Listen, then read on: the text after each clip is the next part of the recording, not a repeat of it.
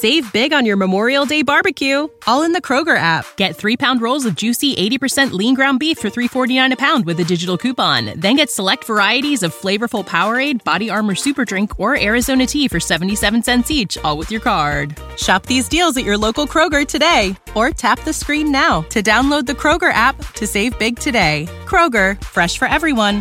Prices and product availability subject to change. Restrictions apply. See site for details. Let's just talk. Gerard, developing decision makers. What does it mean to you?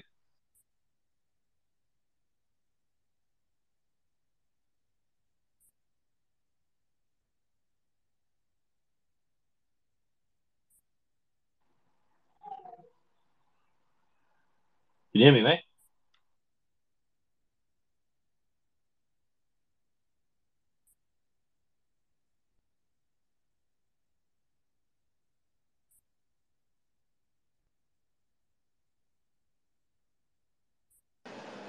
Hey, Yas, can you hear me okay?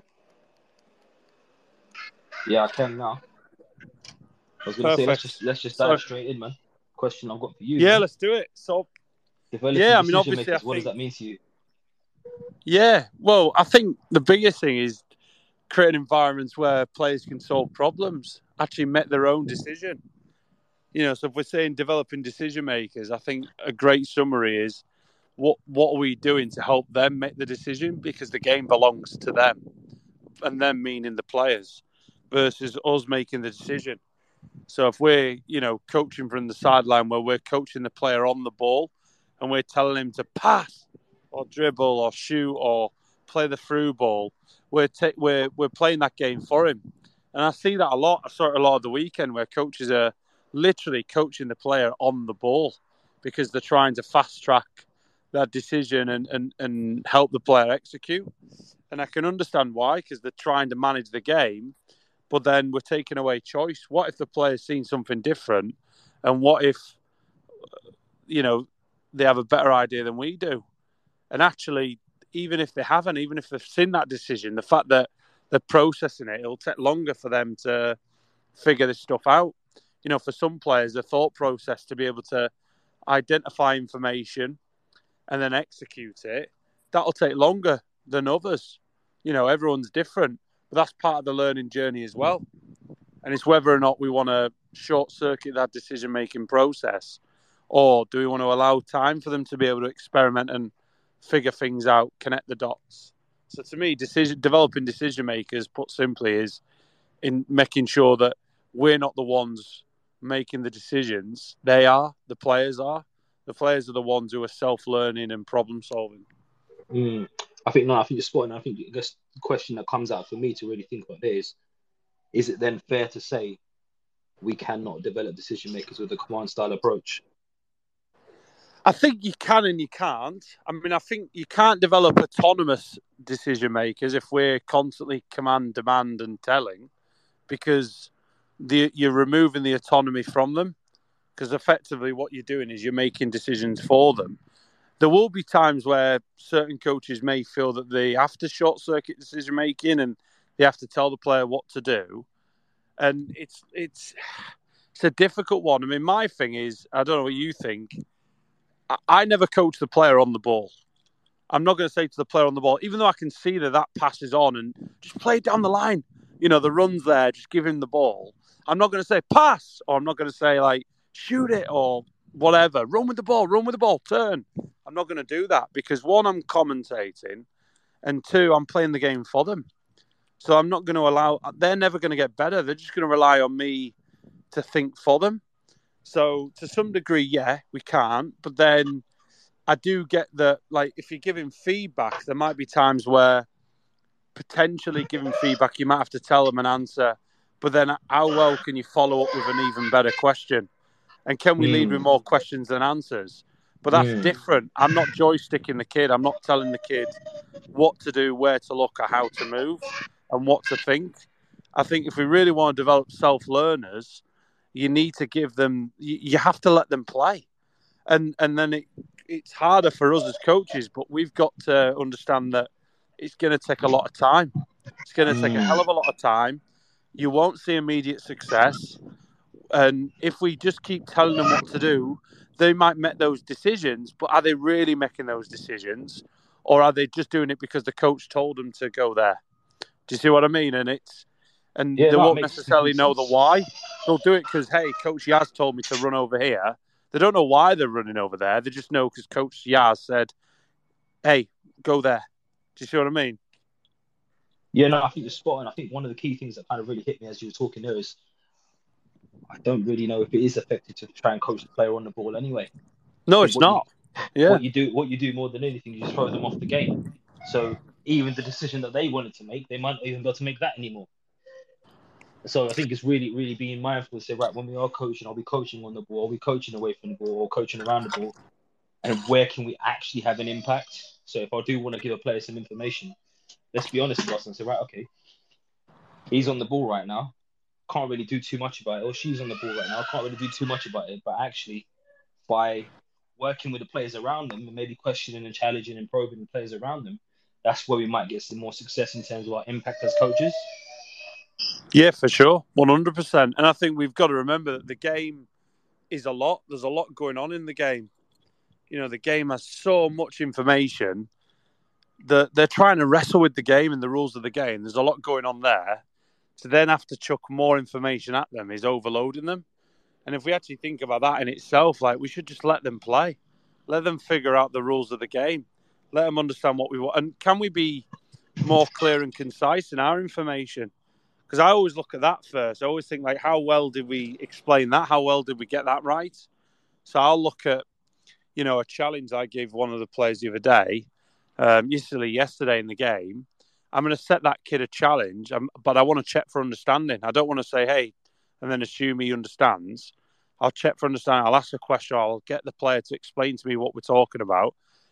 And once I've sort of clarified there's a clear understanding, we understand, now I'm just going to let him do it. And then I'll reward him or her once I see them, like, attempt. Because even they might not always get it right, but the fact that they're trying and they could see that right pass or the effort was there, you can reward that effort, you know, praise the effort and the intent. The intentionality is key because Well, that'll keep them just on looking that for though, those Lodgy, triggers, right? no, I think you're spot on. But this is the question I was gonna ask you next. And you kind of just touched on it. Is it more important to praise intent or effort? And do you see a difference? Well, I think you've got to. It's an interesting one, isn't it? I don't know how you would phrase it, but like effort and intent, what's the difference? I mean, are they similar? I mean, it's I like to encourage the fact that they're trying stuff, and like they So might have seen that was the right, you know, like you can see he has, like, the fact that yeah, he's ran to receive under pressure, or the fact that they've put the ball down on a goal kick and they're actually attempting to play fine. short So then and it the didn't question come then off. comes to are we praising intent or are we praising idea? If effort and intent are very much aligned. Well, yeah, you pray. I think you're praising their actions, aren't you? Their because intentionality is the ability to it's seeing something, isn't it? Without getting too academic, there's an opportunity for action, right? So there's an opportunity for action where goalkeeper's got the ball, put the ball down. Normally, the defender takes the goal kick, and actually on this occasion, the keeper's decided, no, I'm going to take the goal kick because I need to get better at it. Put the ball down, seen a player go, and they've passed. Now the technique might not have been the best, the pass might not have been the best to the defender, but the fact that that player's showed the confidence and actually recognised the best moment to try and play that pass, and even if the pass was the right pass, and it was right to play that defender, but that defender had a miscontrol, I think you got to reward the goalkeeper for that intention. That, hey, great, good decision, well done. Even though it might lead to a goal, because I'm just coming up with an example. So Because, you know, just Yaz on might that have as well. miscontrolled it, but that just because Yaz made the mistake doesn't mean the decision to play to Yaz was a mistake. Do you see what I mean? So then is it the intent or the idea? Well, are they the same? Is it semantics? I mean, it could be, but then if intent is the same as effort, then can intent still be the same as idea? I think the reality is that you've got to encourage them to try things. I mean, if making a decision is so difficult, isn't it? A decision's come from a thought. You've seen something, you've perceived information, you've seen something, you're acting upon it, right? So the fact that they've made a decision, and it might not always be the right decision, but sometimes I think even encouraging that, the fact that they're making decisions, the fact that they're trying to dribble or they're trying to pass or they're trying to ruin the ball or they're trying to control the ball and play forward. And if they get it wrong, brilliant. Now they're getting feedback. So it's what could you have done differently as you receive that ball? Oh, maybe I could have checked my shoulder, or maybe I could have controlled it here. Brilliant. So next time, let's try that. Off you go. And you're just encouraging them to experiment versus us saying, no, Yaz, in this situation, you do X. Do you know what I mean? And then you're just telling them, but that situation doesn't apply to every situation. And ultimately, they're not thinking for themselves. Yeah, I think just not just on that though. You talked there about maybe what they potentially could do different or next time. I think what a real key part for me in this process, if it links back into the conversation we've been having recently around how we design practices and how we interact with individuals around their perceptions of variables and things like that. It's maybe right. What did you see there? What were what were you trying to do? Why were you trying to do it? And I think getting an insight and a picture around what that looks like so that we can better understand what the actual idea was and whether we maybe need to layer it on with some subjective or objective technical information. No, I love it. I agree. And I think it's going back to like yesterday's webinar, we spoke a lot about that practice spectrum, and we should almost see the spectrum as like what experiences are we designing for the players? So if we're going down that other end where it's very unopposed, we're going to be isolating mechanics. There's going to be an emphasis on an ideal technical solution, which is driven by the coach, and the coach will spend a lot of time telling and demonstrating and showing. Are we developing autonomous self-learning thinking soccer players, football players? Whereas the other end is, as we start to go along that continuum, we're having to develop more experiences where players are making their own choices. They're making choices on time and space. They're having to look for information. Then there's no ideal technique. When you need mealtime inspiration, it's worth shopping Kroger, where you'll find over 30,000 mouth-watering choices that excite your inner foodie. And no matter what tasty choice you make, you'll enjoy our everyday low prices, plus extra ways to save, like digital coupons worth over $600 each week. You can also save up to $1 off per gallon at the pump with fuel points. More savings and more inspiring flavors make shopping Kroger worth it every time. Kroger, fresh for everyone. Fuel restrictions apply. Now all of a sudden we're creating that more autonomy and self-learning. So I think the challenge comes linking back to yesterday's messages as coaches. What experiences are we designing for the kids? And is it really player-centered or is it coach-centered? And if it's more coach-centered, how can we change that dial towards player-centered? So, in short, decision making is allowing the players to have the freedom and creative expression to do that without command. Then, yeah. Yes. Giving them the autonomy to make decisions, mate. It's good. Yeah, 100%. And I guess the other key thing to kind of highlight within that then is the emphasis on just how important it is for coaches to be able to ask effective and thought-provoking questions. Yeah, for sure. I think even the practice is a question, isn't it? The actual activities that we're designing and the challenges, they're questions in themselves because it's asking a question of the player to solve. And I think, we're getting them to think, and that's the thing is like, how are we getting them to think and how much is too much? And can we just give them an opportunity to try stuff and play the game? We don't really have to complicate it. The more we can simplify the message, we're actually going to create meaningful learning experiences for the kids. Any age. I think there's a danger that we always try to over-engineer these activities or rules or conditions. And that's when we start to design these false environments, as we showed on the practice spectrum, that don't necessarily look like the game or their game. And they're not going to give these players the opportunity to make decisions because the decisions they're making they're not relevant because it's not going to look like that in the game. It's not going to look like that in the game every time. So what are we preparing them for? What's that transfer for learning? No, I think some great points there, John. I guess the one thing that kind of really stands out for me then is, as coaches, how involved should we get the players in collaborating on the design of our practices to really be aware of what the questions are that the practice is actually asking, if that makes sense. Well, you've hit a great nail on the head there, which is, I think the more we can co-design, the better. And that takes time. Like me and you, when we started, I mean, if you think about it, we've been coaching for years, right? We're, 15 odd years or more into this. It's took us a long time to get to this. We certainly weren't like this when we first started out. And I think that's okay for coaches, listening to understand that it takes time. And it's, you'll get there. But the more that you can be comfortable in your own skin and asking players, like, what can we do to make this more difficult? How can we make this more challenging for you? What rules could we introduce linked to learning that would help us achieve our mission? Really design it with the players. I think that's good because you're giving them opportunities. I mean, I did this, funny enough, on my AYA assessment. I remember 2014, and this is with the under-21s, PDP phase. We're actually preparing for a game, so you don't want to do too much, like, I guess, grey area match prep. You want it to be quite clear for players, especially at that level. But I was actually working on counter-attacking principles, and I gave the players the ownership to set up the area.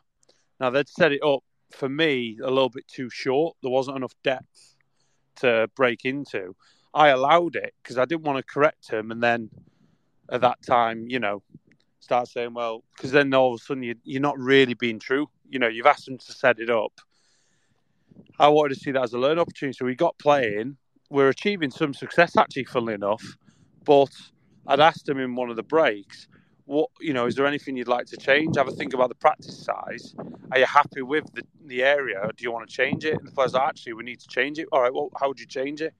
Let's make it longer, because that depth will allow us more realism. We've got the depth to exploit in behind. Also give us space. And actually, can we add a goal here, counter goal for this team? And yeah, let's try it. All of a sudden, you're developing players who are like coaches. They're really like analytical, but they're also thinking about the design of practice. Unbelievable. That was with under 21s, and it worked, and it ended up becoming better and better. And I remember, like, not many people probably do that when they're getting assessed for AYA. They probably try and plan a session where I was just trying to be myself. I wasn't thinking I was getting assessed. I just thought, it's another day at the office, and let's try something.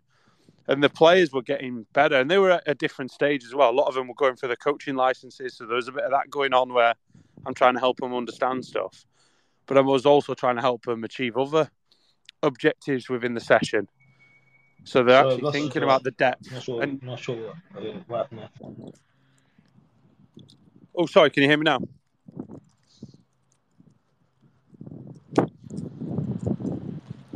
Hey, Yaz, can you hear me?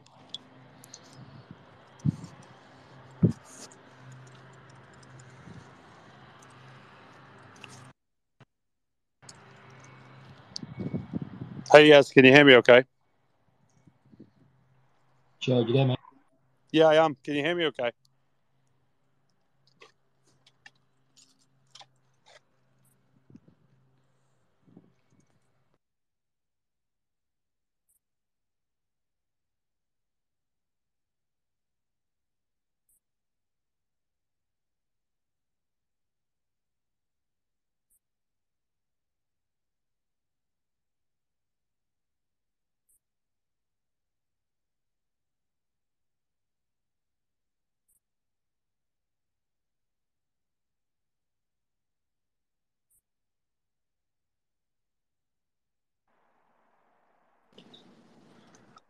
Yeah, I am, yeah. Sorry, I don't know what bit you missed, but I was just saying about obviously working with 21s years ago and allowing the players to dictate what the area size was of session.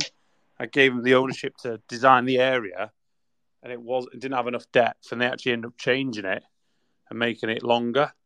And just going through that discussion with them, it was really, really useful. I think the more we can do with them, the better, because there's other objectives, there's other learning lessons that we can achieve when we're working with players like that.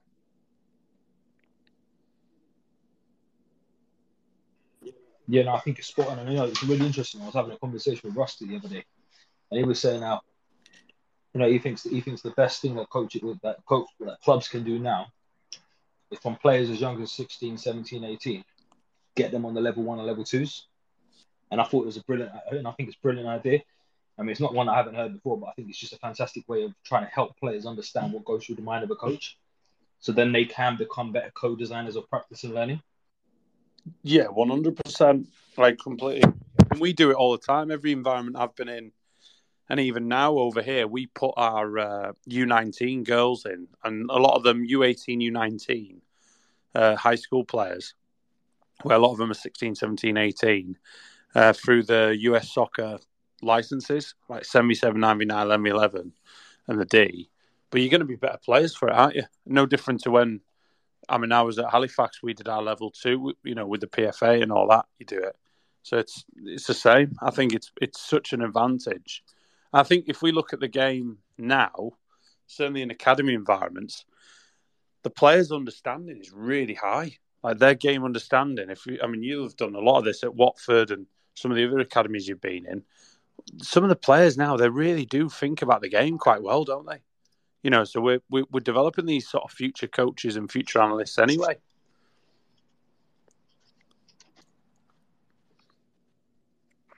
No, I think it's a great point. I think the key thing to kind of really think about there is the sooner we can tap into them, even if it's not by going on a course, I think just for helping them understand why we design practices in the way they've done it. And again, it's going to sound like a bit of a broken record, but it comes back to the piece we were talking about yesterday. Letting them be aware of the variables that we're considering when designing these practices, because these are the variables that are going to have impact on their decisions.